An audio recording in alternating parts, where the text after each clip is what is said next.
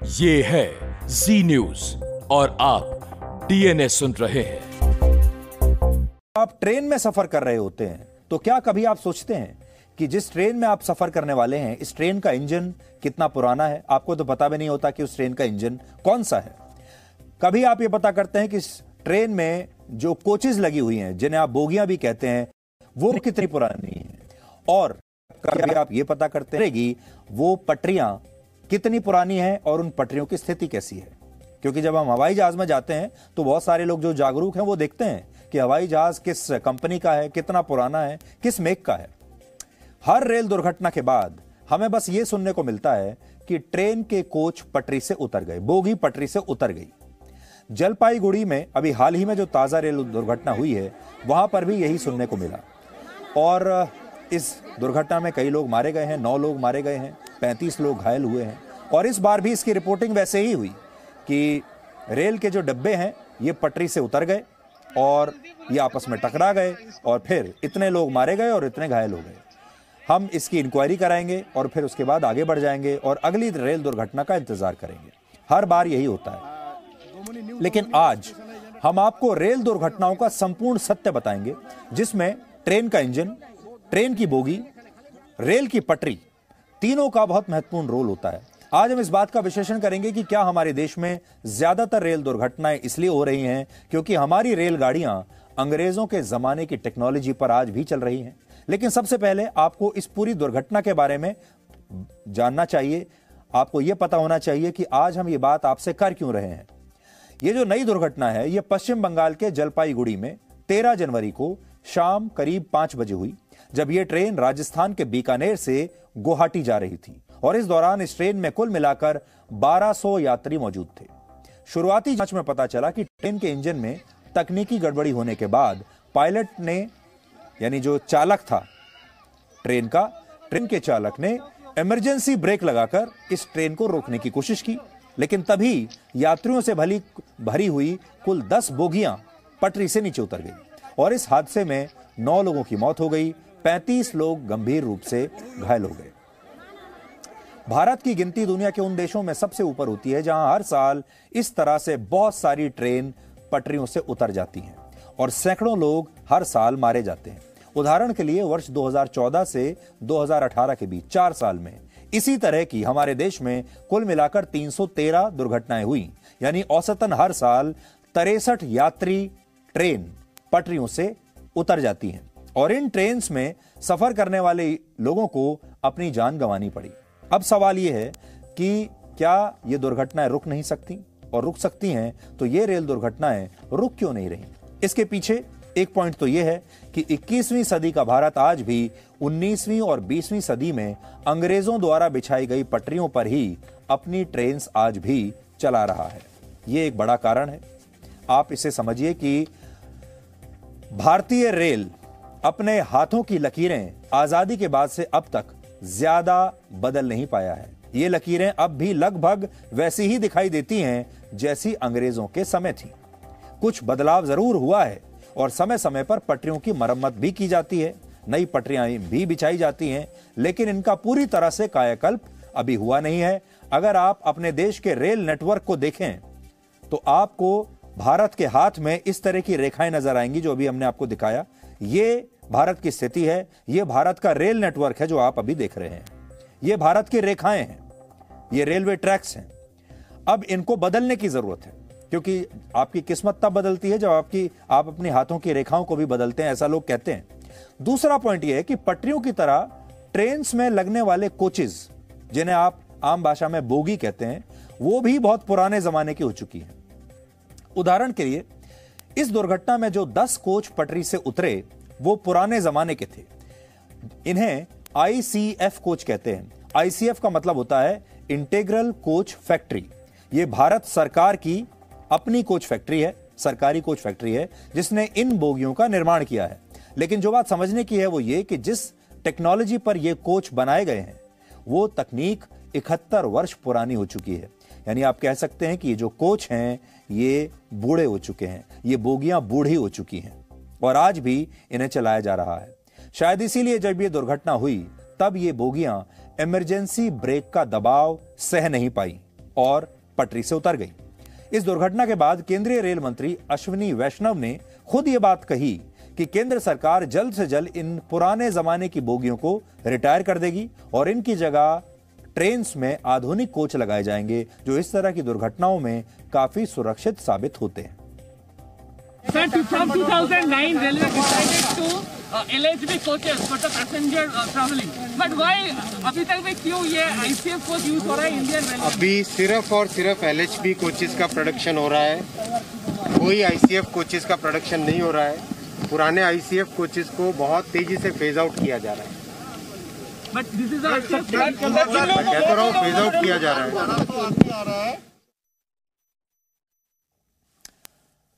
अब पहले आप ये समझिए कि भारतीय रेलवे है क्या, आपको पहले उसके बारे में समझना होगा। भारत का रेल नेटवर्क अमेरिका, चीन और रशिया के बाद दुनिया का चौथा सबसे बड़ा रेल नेटवर्क है।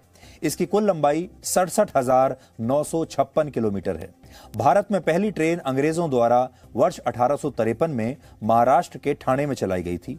भारतीय रेल में 15 लाख से ज्यादा कर्मचारी काम करते हैं और इस लिहाज से यह दुनिया की 7वीं सबसे ज्यादा रोजगार देने वाली कंपनी है।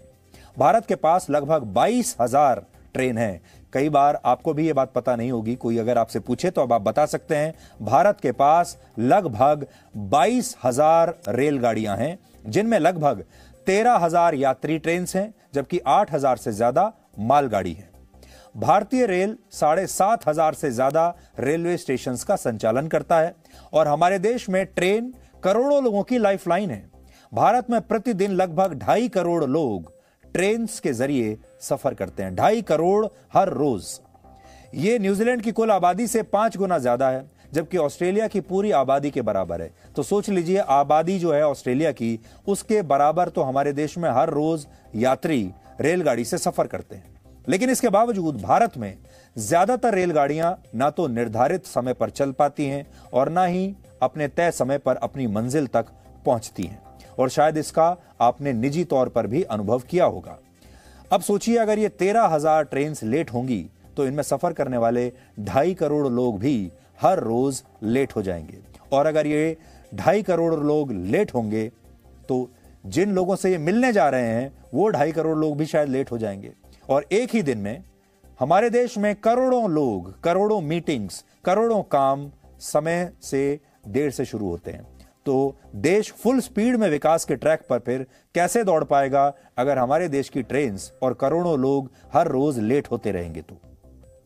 वैसे तो भारत में ट्रेन्स का लेट चलना कोई नई बात नहीं है। आपने फिल्मों में भी देखा होगा, चुटकुलों में भी देखा होगा, कहानी में भी देखा होगा और अक्सर आपके रिश्तेदारों और परिवार के लोगों के भी फोन जब आपके पास आते होंगे तो अक्सर यही आते होंगे कि ट्रेन लेट चल रही है, जब आप हमें लेने के लिए स्टेशन पे आए तो आप 2 घंटे बाद आइएगा, 4 घंटे बाद आइएगा। माना जाता है कि अंग्रेजों के समय से ही भारत में ज्यादातर यात्री ट्रेन कभी भी समय से नहीं चली। हालांकि पिछले कुछ समय में इसमें सुधार जरूर हुआ है। अब हम आज के स्थिति में यह नहीं कह सकते कि सारी ट्रेन ही लेट चल रही हैं, बहुत सुधार भी हुआ है, लेकिन अब भी लड़ाई हमारी बहुत लंबी है। भारतीय रेल के सामने चुनौती यह है कि अगर आज ट्रेनों के इंजन बदले जाते हैं तो बोगियां पुरानी रह जाती हैं। यानी इंजन तो आपने नया ले लिया लेकिन बोगियां पुरानी हैं। जब तक बोगियां बदली जाती हैं और नई बोगियां आती हैं तब तक इंजन पुराने हो जाते हैं और जब इंजन और बोगियां दोनों ही नई हो जाती हैं तब रेलवे ट्रैक्स जिस पर ये चलती हैं गाड़ियां वो पुराने हो चुके होते हैं। यानी ये पिक्चर ऐसी है जो बनती ही रहती है, कभी सिनेमा हॉल पर रिलीज नहीं हो पाती। और इसे आप कुछ बातों से आज समझ सकते हैं। भारत का रेल नेटवर्क 170 वर्ष पुराना हो चुका है। यानी ये रेल नेटवर्क न सिर्फ बूढ़ा हो गया है बल्कि इसे अपग्रेड करने की बहुत सख्त जरूरत है। ये अंग्रेजों के जमाने का रेल नेटवर्क है। वर्ष 1853 से 1947 के बीच अंग्रेजों ने भारत में 54,000 किलोमीटर की रेल लाइन बिछाने का काम किया था।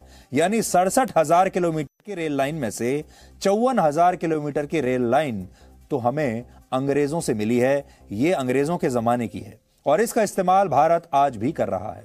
किसी भी देश में आधुनिक और तेज स्पीड वाली ट्रेन चलाने के लिए नए रेलवे ट्रैक्स की जरूरत होती है, जबकि भारत अपने पुराने रेलवे ट्रैक्स को भी अभी ठीक से अपग्रेड नहीं कर पाया है। इससे रेलवे ट्रैक्स की मरम्मत का काम आए दिन होता रहता है, जिससे हमारी ट्रेन्स समय पर चल नहीं पाती या बीच में जाकर रुक जाती हैं और वो लेट होती रहती हैं। दूसरी बात यह है, इससे ट्रेन हादसों का भी खतरा लगातार बना रहता है, दुर्घटनाओं का खतरा बना रहता है। और तीसरी बात, आधुनिक ट्रेन्स भी, नए जमाने की नई टेक्नोलॉजी की ट्रेन्स भी इन ट्रैक्स पर अपनी क्षमता के हिसाब से दौड़ नहीं पाती। यानी इन ट्रेन्स को तेज स्पीड के दौरान पुराने ट्रैक्स का ध्यान रखना होता है। तो आज अगर आपने बुलेट ट्रेन तो ले ली या आपने तेज गति वाले इंजन्स ले लिए, उसमें बोगियां भी नई लगा ली, लेकिन आपके ट्रैक्स पुराने हैं, तो वो बुलेट ट्रेन भी अपनी सही पूरी क्षमता के साथ आपके ट्रैक्स पर दौड़ नहीं पाएगी। आजादी के बाद पिछले 70 वर्षों में इस क्षेत्र में कोई खास विकास हुआ नहीं है। भारत के पास लगभग 22,000 रेलगाड़ियां हैं, लेकिन इनमें से ज्यादातर ट्रेन्स या तो उनके इंजन्स पुरानी तकनीक पर आधारित हैं या उनके कोच पुराने जमाने के हैं। और जिन आईसीएफ कोचेस का इस्तेमाल फिलीपींस जैसे देशों ने वर्ष 2009 में ही बंद कर दिया था, उन कोचेस का प्रयोग भारत में आज भी हो रहा है और इनकी वजह से कई बार ट्रेन्स पटरियों से उतर जाती हैं, जैसा कि कल पश्चिम बंगाल में हुआ। भारत में स्थिति भी तब है जब पंजाब की कपूरथला कोच फैक्ट्री में जर्मनी द्वारा विकसित आधुनिक कोच बनाए जाते हैं। इन्हें LHB कोच कहते हैं। LHB का मतलब होता है लिंके हॉफमैन बुश, ये कंपनी है। और LHB आपने देखा होगा, अभी जो रेल मंत्री भी बात कर रहे थे वो इन्हीं कोचेस की बात कर रहे थे, LHB कोचेस। और कई ट्रेनों में इन कोचेस का इस्तेमाल शुरू हो चुका है और अब रेल मंत्रालय ये चाहता है कि बड़े पैमाने पर ज्यादातर ट्रेन्स में इन नई टेक्नोलॉजी वाले कोचेस का इस्तेमाल हो। लेकिन इसके बावजूद ये काम इतना धीमा है कि ऐसा लगता है कि भारत में केवल यात्री ट्रेन ही नहीं बल्कि विकास की ट्रेन भी बहुत लेट चल रही है। ये बात हम इसलिए कह रहे हैं क्योंकि आईसीएफ कोच के मुकाबले LHB कोच इमरजेंसी ब्रेक लगने पर पटरियों से नहीं उतरते और इन्हें इंजन तो आज भी हम पुरानी कोचेस पर अपनी रेलगाड़ियों को दौड़ा रहे हैं, ज्यादातर को। हालांकि ऐसा नहीं है कि भारतीय रेलवे में कुछ भी अच्छा काम नहीं हुआ। पिछले कुछ वर्षों में हर साल होने वाली ट्रेन दुर्घटनाएं बहुत कम हो गई हैं। वर्ष 2014 में 118 ट्रेन दुर्घटनाएं हुई थीं और 2021 में इनकी संख्या केवल 22 थी। इसके अलावा ट्रेन दुर्घटनाओं में होने वाली मौत भी पिछले 10 वर्षों में काफी कम हुई है। लेकिन इसके बावजूद भारत में रेल का विकास जो है, विकास के साथ अभी रेल का मेल हो नहीं पाया है। भारत में इतना बड़ा रेल नेटवर्क इसलिए बन पाया क्योंकि अंग्रेजों ने इस क्षेत्र में बहुत काम किया। आप अंग्रेजों को वैसे तो कितना भी कोस सकते हैं और अंग्रेजों ने हमें लंबे समय तक गुलाम बनाकर रखा, लेकिन अंग्रेज एक अच्छा गिफ्ट हमारे लिए छोड़कर गए और वो था ये रेल का नेटवर्क का गिफ्ट। अंग्रेज भारत में व्यापार करने के लिए एक बड़ा रेल नेटवर्क चाहते थे ताकि वो भारत के सभी संसाधनों का भरपूर फायदा उठा सकें और उन्होंने ऐसा किया भी। इसलिए यह मत सोचिए कि अंग्रेजों को भारत के लोगों से या भारत से बड़ा प्यार था और उन्होंने ये रेल नेटवर्क भारत के लोगों के लिए बनाया था, ऐसा बिल्कुल नहीं है। उन्होंने ये रेल नेटवर्क पैसा कमाने के लिए, व्यापार करने के लिए और हमारे संसाधनों को लूट कर ले जाने के लिए बनाया था। लेकिन आजादी के बाद जब ये रेल नेटवर्क हमारे देश के नेताओं को मिला तो उन्होंने इसका फोकस व्यापार से परिवहन पर शिफ्ट कर दिया। सोचिए, आजादी के बाद भारत को अंग्रेजों ने दिया ही क्या था? सब कुछ तो लूट कर ले गए थे। वो चाहते तो भारत में बिछाई अपनी रेल लाइनें भी उखाड़ कर ले जाते, लेकिन ऐसा करना उनके लिए संभव नहीं था। इसलिए मजबूरी में इस रेल नेटवर्क को यहां हमारे लिए छोड़ गए और भारत के लिए यह बात एक बहुत बड़े अवसर जैसी थी। लेकिन हमारे देश के नेताओं ने इस अवसर को कभी तलाशा नहीं और भारत में आजादी के बाद ट्रेन्स को एक पॉलिटिकल टूल बना दिया गया, राजनीतिक टूल बना दिया गया और इस पर राजनीति होने लगी।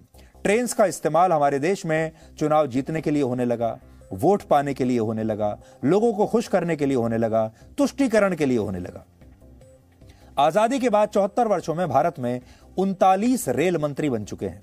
इस दौरान किसी रेल मंत्री ने ट्रेन का किराया सस्ता किया तो किसी ने आर्थिक रूप से कमजोर वर्ग के लोगों के लिए ट्रेन का सफर मुफ्त कर दिया। लेकिन रेलवे की हालत सुधारने के लिए जिस आधुनिक सोच की आवश्यकता थी वो अपनाई नहीं गई। आज हमने इस पर आपके लिए एक स्पेशल रिपोर्ट तैयार की है जो आपको यह बताएगी कि बुलेट ट्रेन का सपना देखने वाले भारत को अपनी रेल व्यवस्था में आज क्या क्या बदलाव करने की जरूरत है।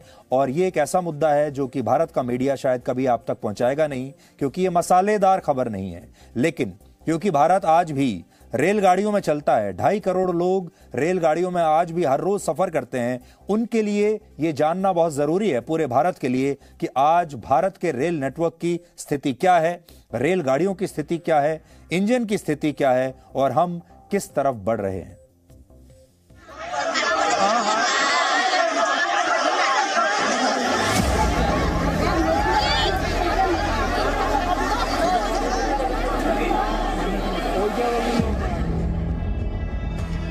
वो बेचारा मर जाएगा उसको। कौन अरे कहाँ? अरे वो वहाँ से पड़ गया, कट गया। अरे कटा नहीं, अभी जिंदा उसको ला इधर तो लेके आ जाओ। अरे उठाओ यार, आराम से उतारो, उतारो जल्दी उतारो, आराम से, धीरे से।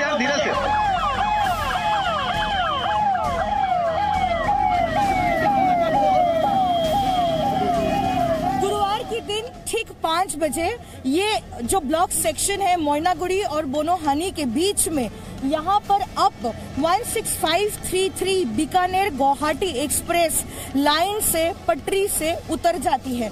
हम आपको मौके की तस्वीरें दिखा रहे हैं। जी न्यूज की टीम ग्राउंड जीरो पर मौजूद है और हम आपको दिखा रहे हैं किस तरीके से और कितना दर्दनाक हादसा यहाँ पर हुआ है, जहाँ 9 यात्रियों की जान जा चुकी है, 36 यात्री को गंभीर रूप से चोटें आई हैं। कुल मिलाकर 10 कोचेस जो है वो डीरेल हुए।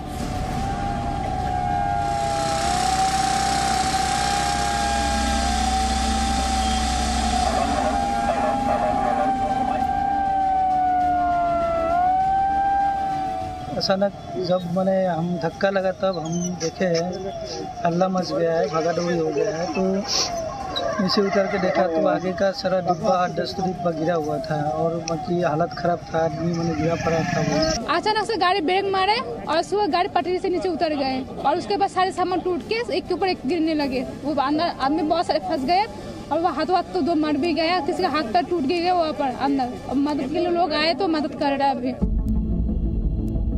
अचानक गाड़ी धक्के खाने लग गई, मतलब जोर से ऐसे धक्का लगा जोर से, तो ऐसा कुछ लगा कि किसी ने चैन पुलिंग वगैरह कर रखी होगी।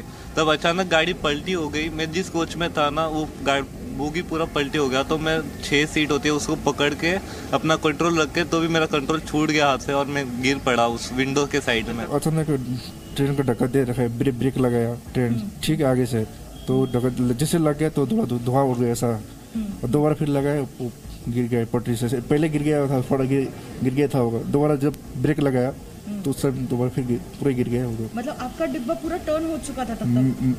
हाँ जी, पूरा गिर पटरी से गिर के घूम के मतलब नीचे गिर गया था।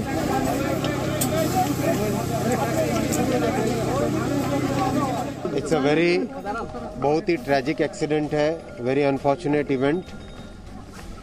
कल हमने कंप्लीट रेस्क्यू ऑपरेशंस कंप्लीट किए और इसकी स्टैट्यूटरी इंक्वायरी भी चालू की है। मैं खुद यहाँ पे साइट पे आया हूँ और जितनी हमारे दिवंगत पैसेंजर हैं उनकी आत्माओं को शांति मिले ऐसी मेरी प्रार्थना है, और जो इंज्योर्ड पैसेंजर्स हैं वो जल्दी से जल्दी रिकवर हो ऐसी मेरी प्रार्थना है। इस ट्रेन के अगर हम कोचेस को देखें तो ये आईसीएफ कोचेस हैं और लगातार सवाल उठाए जा रहे हैं आईसीएफ कोचेस की सेफ्टी और सिक्योरिटी को लेकर। रेल मंत्री ने भी ये कहा है कि अब देश भर में सिर्फ एचएलवी जो है वो कोचेस प्रोड्यूस हो रहे हैं और धीरे धीरे आईसीएफ कोचेस को जो है यहाँ पर फेस आउट किया जा रहा है। तो आईसीएफ कोचेस होते हैं उसकी टोटल स्पीड या मैक्सिमम स्पीड की अगर बात करें तो वो 66 किलोमीटर पर आवर तक जाती है, लेकिन अगर मॉडर्नाइज्ड कोचेस जो फिलहाल प्रोड्यूस और मैन्युफैक्चर किए जा रहे देश भर में वो 200 किलोमीटर प्रति घंटे की रफ्तार तक जो है वो मैक्सिमम स्पीड उसकी जाती है। इंटीग्रल कोच फैक्ट्री यानी कि आईसीएफ की कोचेस जो है वो चेन्नई में मैन्युफैक्चर होते थे, बेहद पुरानी टेक्नोलॉजी। और अब जो है जो ज्यादातर मैन्युफैक्चर हो रहे हैं लिंक हॉफमैन बॉश के कोचेस वो कपूरथला में मैन्युफैक्चर होते हैं, जर्मन टेक्नोलॉजी पर बने हैं, मॉडर्न जो है टेक्नोलॉजी पर बेस्ड है। लेकिन जो सबसे अहम है वो ये है कि उनके जो अगर सस्पेंडर्स की बात करें आईसीएफ कोचेस के, तो वहां हम देखेंगे कि स्प्रिंग सस्पेंडर्स यूज होते हैं। वहीं दूसरी ओर अगर लिंक हॉफमैन बॉश के कोचेस की बात करें तो वहां हाइड्रोलिक सस्पेंडर्स यूज होते हैं। तो अगर हाइड्रोलिक सस्पेंडर्स होते हैं तो कोचेस में इंपैक्ट कम होता है, जर्क कम यात्रियों को महसूस होता है। लेकिन अगर सबसे बड़ी और अहम बात करें एक्सीडेंट्स, कोलिजन या डिरेलमेंट की, अगर आईसीएफ की जगह लिंक हॉफमैन बॉश के अगर कोचेस होते तो कैजुअलिटी, डेथ टोल या इंजरीज इतनी ज्यादा नहीं होती। आज रेल मंत्री जब मौके पर पहुंचे तो उन्होंने भी ये कहा कि धीरे धीरे आईसीएफ कोचेस को जो है पूरी तरीके से फेज आउट कर लिया जा रहा है और अब जो भी मैन्युफैक्चर हो रहा है वो सिर्फ लिंक हॉफमैन बॉश कोचेस का ही हो रहा है, ताकि मॉडर्न टेक्नोलॉजी के साथ न सिर्फ यात्री सफर कर सकते हैं और इस तरीके के जो रेल हादसे हैं उसे भी अवॉइड किया जा सके। जलपाईगुड़ी से कैमरा पर्सन देवाशीष बोटोबैल के साथ पूजा मेहता, जी मीडिया। हमारे देश का दुर्भाग्य यह है कि हमने रेलवे पर काम करना बहुत देर से शुरू किया और हमारे देश में लंबे समय तक हमारे देश के जो नेता हुआ करते थे उन्होंने चुनाव जीतने के लिए भारतीय रेल का इस्तेमाल किया। जो रेलवे मिनिस्टर बना करते थे नेता, वो अपने अपने इलाकों में रेलवे स्टेशन बनाते थे। वोट पाने के लिए वो ट्रेन के रूट्स को बदल दिया करते थे और फिर उन्होंने भारतीय रेल को रोजगार देने के लिए भी एक बहुत बड़े टूल की तरह इस्तेमाल किया।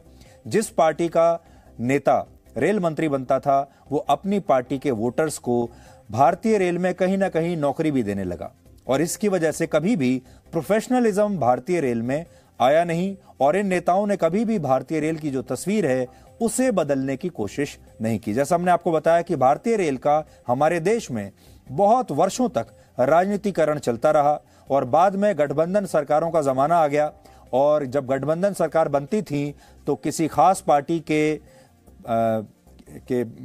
किटी में उसके हिस्से में रेल मंत्रालय चला जाता था और फिर वो पार्टी रेल मंत्रालय को अपनी प्रॉपर्टी की तरह इस्तेमाल करती थी।